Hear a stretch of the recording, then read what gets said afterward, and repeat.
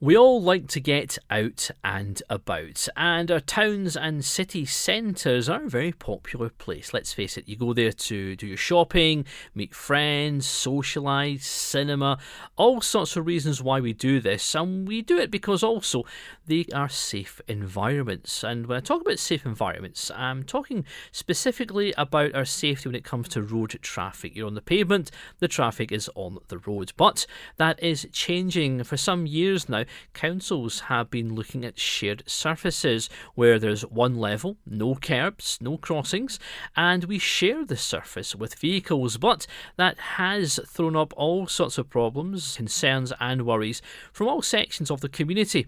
Today we're speaking with Helen Honsfvet from the Guide Dogs of the Blind Association, and they have concerns not just for the charity but for their guide dog owners as well. Helen, shared surfaces, they are becoming, as I say, more popular. What are the main sort of factors of these, and why are councils looking at them? So I think the aim behind why councils are looking into them is to make their high street environments more welcoming and to slow traffic down, and the aim of them is to make them a better environment for pedestrians. However, unfortunately, by removing crossings and curbs, it means that for some sections of the community they become no-go areas.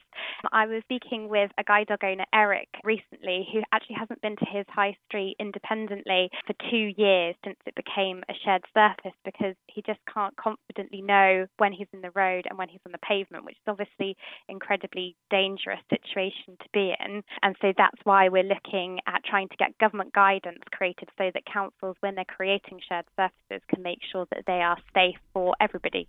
Is this more aesthetics then? It looks nice, but when you're talking about the safety element there, there are concerns now from all sections of the community. This isn't just from guide dogs as well. You have people perhaps with hearing impairments, elderly, people with young children. There's a whole host of people who could be adversely affected by this. A really sad case happened recently in Jersey when a young child was actually killed on a shared surface area because their parent had assumed that they were already in the park, because that, again, the delineation between the road and the pavement was really confusing. And so their child went ahead of them and tragically was killed.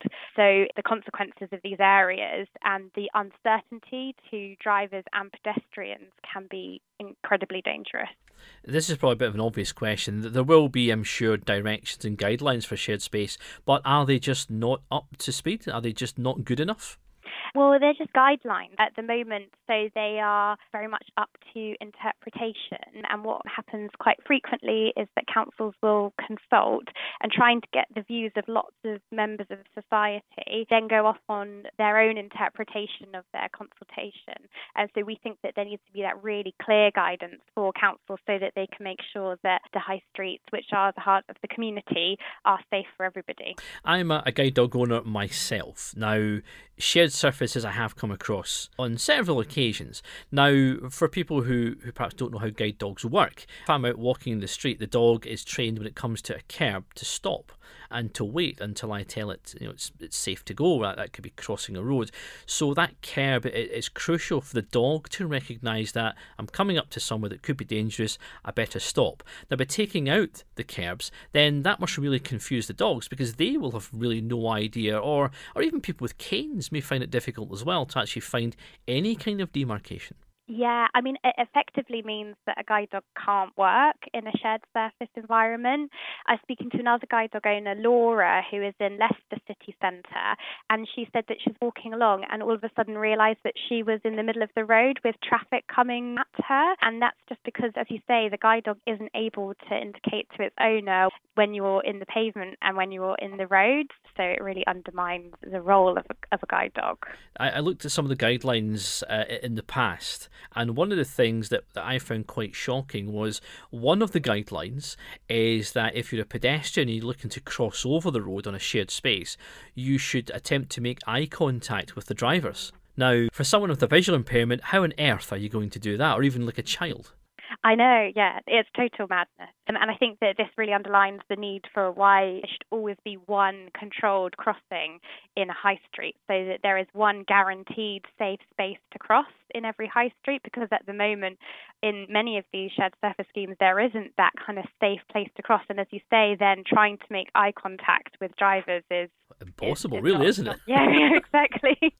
When these spaces are in the planning stage, if you like, do councils consult with public bodies or charities for disabled people? Because I would imagine if they did, a lot of these worries and concerns would be flagged up straight away. Yeah, so most of the time councils are consulting.